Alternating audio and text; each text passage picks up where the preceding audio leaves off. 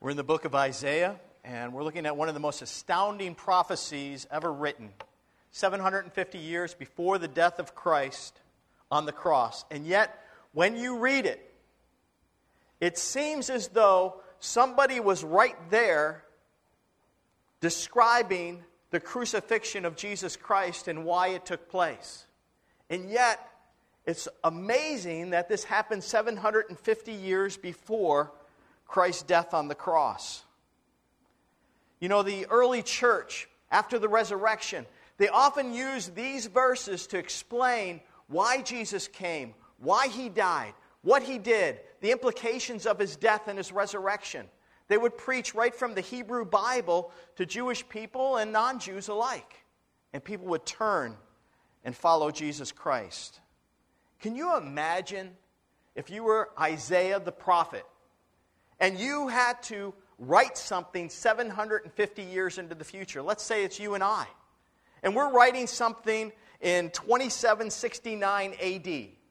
And you have to predict the person that is going to change the history for the rest of the world. What would he invent? What would he do? How would you describe it? Of course, it'd be impossible. You can't know or understand unless God was speaking through you. Isaiah describes in detail the life, the death, and the resurrection of Jesus Christ. The apostles came to understand why Jesus had to die, and what they did as a way of explaining this was they actually exalted the death of the Savior. Now, if you think about this, we don't usually exalt the death of somebody who dies as a criminal, especially horrific death on a cross. We don't exalt his torture, his death, but Jesus Christ was exalted. And then we don't use a symbol usually of that execution as a sign of hope, as a sign of faith, as a sign of love. But that's what we've done for the last 2,000 years. We've exalted the cross of Jesus Christ, because on the cross, what Jesus did for us is so astounding, so wonderful, so powerful if we receive that truth into our life. And every time we come to the communion table, today we're going to have communion. And every time we come to the communion table, the Bible says we proclaim his death until he comes.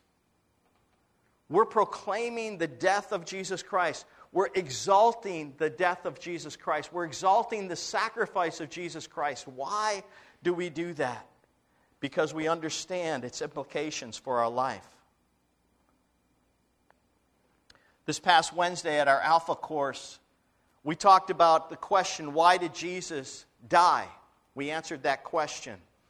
And in that video that we saw, there were testimonies of people that had given their life to Christ that were totally hopeless, criminals whose lives were transformed, people who had no hope, people that needed God to work in their lives, and he did it. He worked in their lives as they recognized why Jesus died for them. I don't know if you've seen the news clip of the recent that's recently been up on a white Dallas police officer who said she mistook a neighbor's apartment for her own and fatally shot Botham Jean in his living room. Now, Botham was a worship leader in his church. He was a follower of Christ. He was a community worker. And the police officer was sentenced to 10 years in prison. But in a stunning courtroom scene where the victim's family was able to speak to the officer that shot their brother or their son, this is what took place. And you may have seen this, but I just like to look at it once more, because in this scene, you'll see the power of Jesus Christ to transform a tragedy into hope and love. We can show that. Put the sound. September of last year, after former Dallas police officer Amber Geiger shot and killed an innocent man, Botham Jean, in his own apartment, resulted in this sentence. 10 years imprisonment in the Texas Department of Criminal Justice. Geiger said she thought she had walked into her own apartment. CBN reporter Amber Strong reported on the tragedy and the response by Jean's church. I've interviewed his friends, his ministers. I talked to his teachers. I talked to his employers. And it was all a consistent message that Botham Jean was a servant, that he was kind from the least to the greatest. The 10-year sentence with the possibility of parole after 5 is far less than the 99 years in prison Geiger faced. Outside the courthouse, the sentence sparked protests and intense confrontations. And Jean's mother spoke out against the police. If Amber Geiger was trained not to shoot in the heart, my son would be standing here today. But inside the courtroom, Botham Jean's brother, 18-year-old Brant Jean, showed tremendous forgiveness toward Geiger after the sentence was imposed. I forgive you. And I know if you go to God and ask him, he will forgive you. I want the best for you. Because I know that's exactly what both of them would want you to do. And the best would be give your life to Christ. Then an amazing show of grace that attorneys, court employees, and reporters said they'd never seen in all their years. I don't know if this is possible, but can I give her a hug, please? Please? Yes. After Brant Jean hugged the sobbing former officer, another remarkable show of love, State District Judge Tammy Kemp gave Geiger a Bible and directed her to read John 3:16 and even hugged her as well. The district attorney said Brant Jean's act was an amazing act of healing and forgiveness that should guide the community going forward. Mark Martin, CBN News. You see, the implications of the cross have powerful, far-reaching implications for us. Because it can change our heart, it can change the whole way we look at a situation. A reaction to this display of forgiveness and empathy toward a convicted murderer understandably sparked a lot of controversy. And rightly so, because it's impossible to understand this kind of love, this kind of forgiveness that can happen unless you've actually encountered the power of the cross of Jesus Christ in your life and the act of forgiveness that Jesus gave us. Didn't Jesus say to forgive others as he has forgiven us? Doesn't the Scripture say to love as Christ loved us?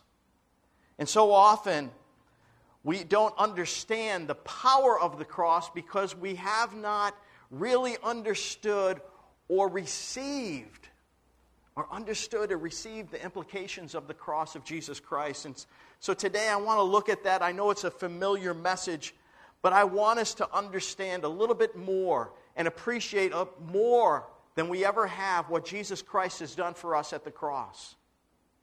And so, as we look at these scriptures in Isaiah 52, verses 14 and 15, the Bible says this: His appearance was so disfigured beyond that of any human being, and his form marred beyond human likeness. So he will sprinkle many nations, and the kings will shut their mouths because of him. And for what they were not told, they will see, and what they had not heard, they will understand. You see, Jesus went to the cross, but before he got to the cross, he was beaten. He was actually put on trial and then lied about, betrayed by one of his 12 disciples, flogged and beaten by frustrated, angry soldiers. He was spit upon. A crown of thorns was clubbed into his skull, and they mocked him, saying, "Hail, King of the Jews." He experienced injustice, unfairness. Then they made him carry his cross, 100 pounds, to the place of execution, where they nailed his hands and feet to the cross and eventually pierced his side. Make no mistake about it. Jesus Christ understands injustice. He understands pain and the consequences of sin. He understands your suffering and my suffering. He's fully acquainted with death and even the fear of death. He understands disappointment. He understands oppression. He understands depression. He understands shame. He understands guilt. And he understands the results of what happens because of wrong choices. He understands that if you've been wounded and hurt by people, even betrayed, he understands. He experienced that. You know, this picture is taken from Mel Gibson's The Passion. But it's probably one of the movies that illustrates the disfigurement that Isaiah talked about Jesus Christ, that he was disfigured beyond recognition, beyond human likeness. What Jesus went through when they beat him to kill him, and yet he survived to go to the cross for us. The only reason he was able to survive the flogging and the beating was because he knew he had to go to the cross, the place of his final execution, to die for us. The Bible says he was despised and rejected by mankind, a man of suffering. He was familiar with pain. Like one from whom people hide their faces, he was despised, and we held him in low self-esteem, or low esteem. Surely he took our pain and bore our suffering. Yet we considered him punished by God, stricken by him, and afflicted. Have you ever felt abandoned by God and your friends? Have you ever felt injustice? Jesus took that pain that you feel to the cross so that you could be free of it. Do you get that? That Jesus took even the feeling of sin, guilt, and shame to the cross. Not only were our sins placed upon him, but the result and the emotion of those sins were placed upon him. He took your punishment for my sin, for our sin, and my sin, and the sins of the world. All of it, the pain, the consequences were placed upon Jesus Christ. But friend, that's why you can come to him in your brokenness. You can come to him in your fear. You can come to him in your doubt. Why? Because he went through what he went through on the cross. He experienced it. He tasted it for us. He's able to help us through the difficulties we now face and experience. You know, when we think about that, when you think about coming at the communion table, or you think about confessing your sin to Jesus Christ, is God able to forgive me completely of all my sin, of all the things that I've ever done? Sometimes we have a doubt about that. But I want to tell you, there is no doubt when you look at the cross. As you look at what Jesus Christ has done for us, we can have confidence that he's able to forgive us. You know, I was raised a Catholic. One of the things that you had to do in order to take communion was the Saturday before you took communion, you had to go to confessional. And there was a little booth in the church. It almost looked like a closet. They were on the sides of the church. And inside there was a priest on one side of this. He went in one door and you went in the other door. And there was a little wall separating you and a smoky glass screen. You couldn't really see his face. I couldn't see it. But I remember going in there and confessing my sin before this priest. And I remember it being very vague. You know, as a 9 or a 10-year-old, I didn't want to get too specific. Because if I got too specific, maybe he'd recognize me and tell my parents. But then, you know, I didn't know what to confess, so I made things up. I made a number up. I said, you know, I lied 5 times, maybe 6 times. 5 or 6 times, I said. And so I made these things up. Some of the things I probably did do, but I don't know how many times I did them. And after listening to this vague confession, I had to say my penance.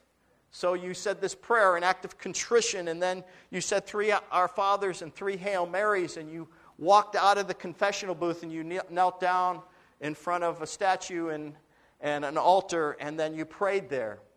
And after you got done, you were forgiven. But when I became older, I first began to understand for the first time deep inside what Jesus did for me.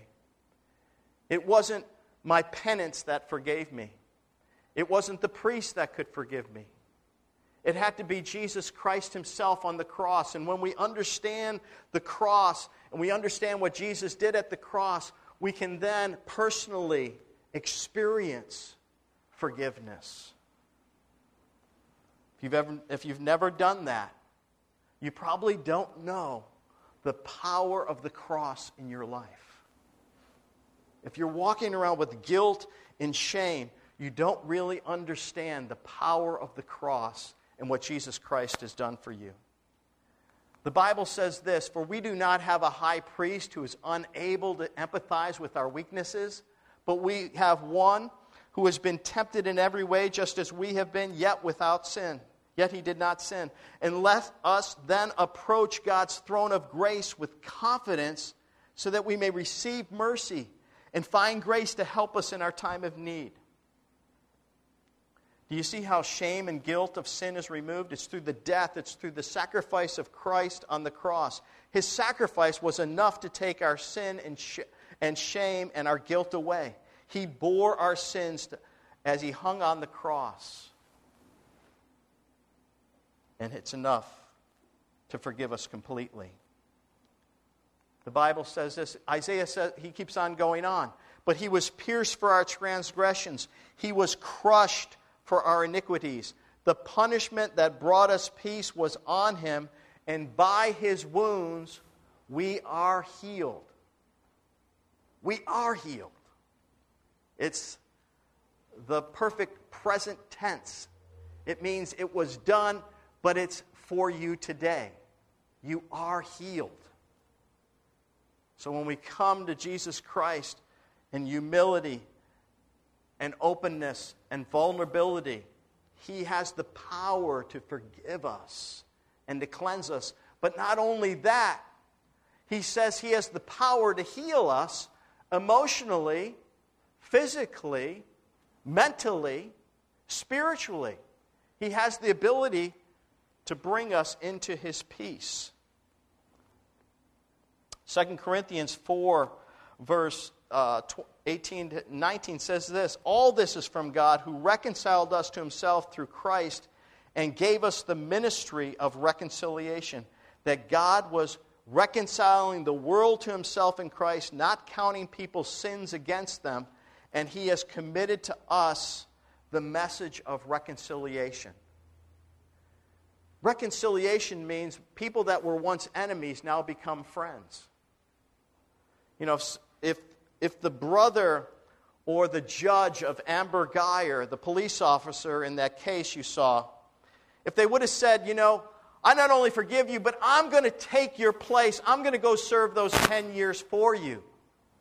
That would be a tremendous act of mercy and stepping in and taking the place of somebody. But you know what Jesus did? He did much more than that. He said, "I'm going to step in and take the punishment. I'm going to take your death for you so you can have eternal life. I'm going to take your place so that you can understand and know eternal life." So it's not only the forgiveness of sins that Jesus bore on the cross, but he also provided in the atonement for our sins and our sicknesses. Both of those things are communicated. By his wounds we're healed. Look at what it says in Matthew 8, 16 and 17. "When evening came, many who were demon-possessed were brought to him, and he drove out the spirits with the word and healed all the sick. That was to fulfill what was spoken through the prophet Isaiah. He took up our infirmities and he bore our diseases." Jesus' ministry of healing did not stop after his earthly ministry. It continues today. It continues through the church, that we can bring to God even our illnesses, our sicknesses, and ask him for healing. It's one of the privilege of being a child of God, that we can ask God for healing. You see, the early church and the church throughout the ages has experienced miracles of healing. Why? Because the Scripture says, because of His wounds, we are healed. We are healed. That is why we've always prayed for people that have been sick. And we've seen God heal people. We've seen God do miracles. He's still able to do them. James chapter 5, verses 14 to 16 says this, "Is anyone among you in trouble? Let him pray. Is anyone happy? Let him sing song of praise. Is any one of you sick? Let him call for the elders of the church to pray over them and anoint them with oil in the name of the Lord. And the prayer offered in faith will make the sick person well. The Lord will raise them up. If they've sinned, they will be forgiven. Therefore, confess your sins to each other. Pray for each other so that you may be healed. The prayer of a righteous person is powerful and effective." You know, it is powerful and effective to go before the Lord in our weakest times and ask Him for healing. That's why when somebody says, "Pastor, can you pray for me?" I want to pray for people. Why? Not because I can do something for them. I can't do anything for them. But I know that if they're coming to Christ and they're humbling themselves before the Lord, He's the one that can heal them. God is the one that does it. Unfortunately, I've seen miracles where people are healed and afterwards they walk away from the healing and they forget who healed them and the power that God had in their lives to do that work in their lives. But you know, this happened to Jesus. Do you remember the story of the 10 lepers, right? So there was 10 lepers on his way to Jerusalem. Jesus traveled along the border between Samaria and Galilee. And as he's going to the village, these 10 lepers are screaming out from the other side of the road. They can't even get close to the crowd. Nobody wants them near them. "Jesus, Master, have pity on us." And when he saw them, he said, "Go show yourselves to the priests." And as they went, they were cleansed. One of them, when he saw he was healed, came back praising God in a loud voice. And he threw himself at Jesus' feet and he thanked Him. He was a Samaritan. And Jesus said, "We're not all 10 cleansed? Where are the other 9? Has no one returned to give praise to God except this foreigner?" Then he said to him, "Rise and go, your faith has made you well." There's times when we experience the healing of God and then we forget within weeks later what God has done. We see God answer prayer. We see God meet us emotionally, physically, spiritually.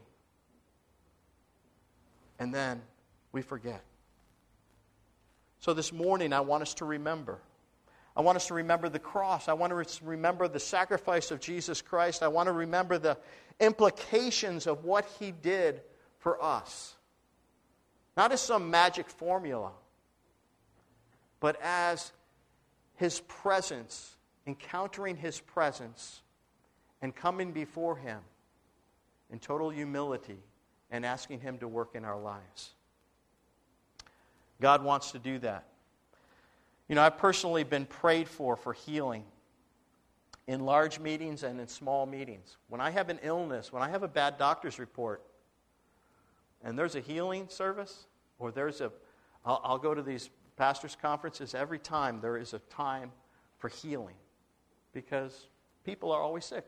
And I'll go up for the healing. If I'm sick, if I'm not sick, I'm not going to go up. But if I'm sick, I'm going to go up and I'm going to ask God for healing. And you know, sometimes when I'm thinking about that, and I know as a pastor, I know there's many people here that are going through illnesses. And some of I don't even know. A lot of times nobody tells you they're going through a difficult time. They don't want to share it with anybody. It's this thing that I don't want to share my business with anybody, not even the pastor. I'm not even going to pray. I'll pray to God on my own for healing, but I'm not going to pray in front of people. I'm not going to pray. I'm not going to do that because people might talk or they might find out or, and so we live guarded. And we miss out on what James chapter 5 is saying. He's saying, I'm making this provision for you to come humbly and to pray with others that can intercede for you and with you for healing. And so when we have that opportunity, we should come humbly to the Lord. And it's not the prayers it's the Lord that's the one that's going to heal us. Because He made provision for that on the cross. He acts on those prayers when we come to Him and we talk to Him and we lay our lives before Him and we say, God, I can't handle this. You need to handle it.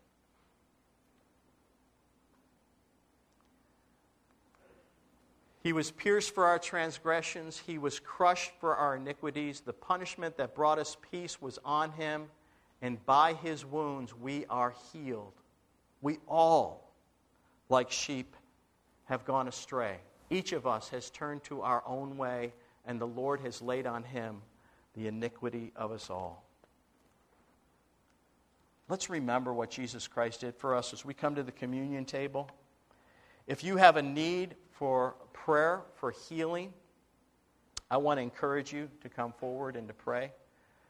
I know yesterday the women had a women's retreat. I believe God did some amazing things, and met you in a very special way. And there were breakthroughs, and God was working and moving in powerful ways, and you experienced that.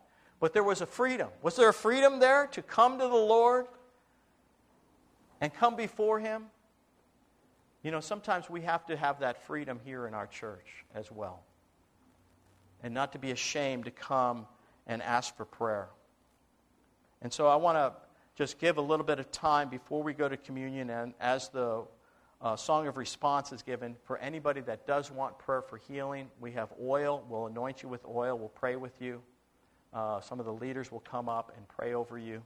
And if you have that need, please come forward and have that privilege of being prayed for. Eugene Peterson said these same verses this way. We looked down on him, thought he was a scum. But the fact is, it was our pains he carried, our disfigurements, all the things wrong with us. We thought he brought it on himself, that God was punishing him for his own failures. But it was our sins that did that to him, that ripped and tore and crushed him. It was our sins. He took the punishment that made us whole.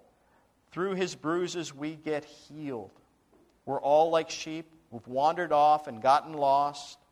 We've all done our own thing, gone our own way, and God has piled our sins, everything we've done wrong, on Him.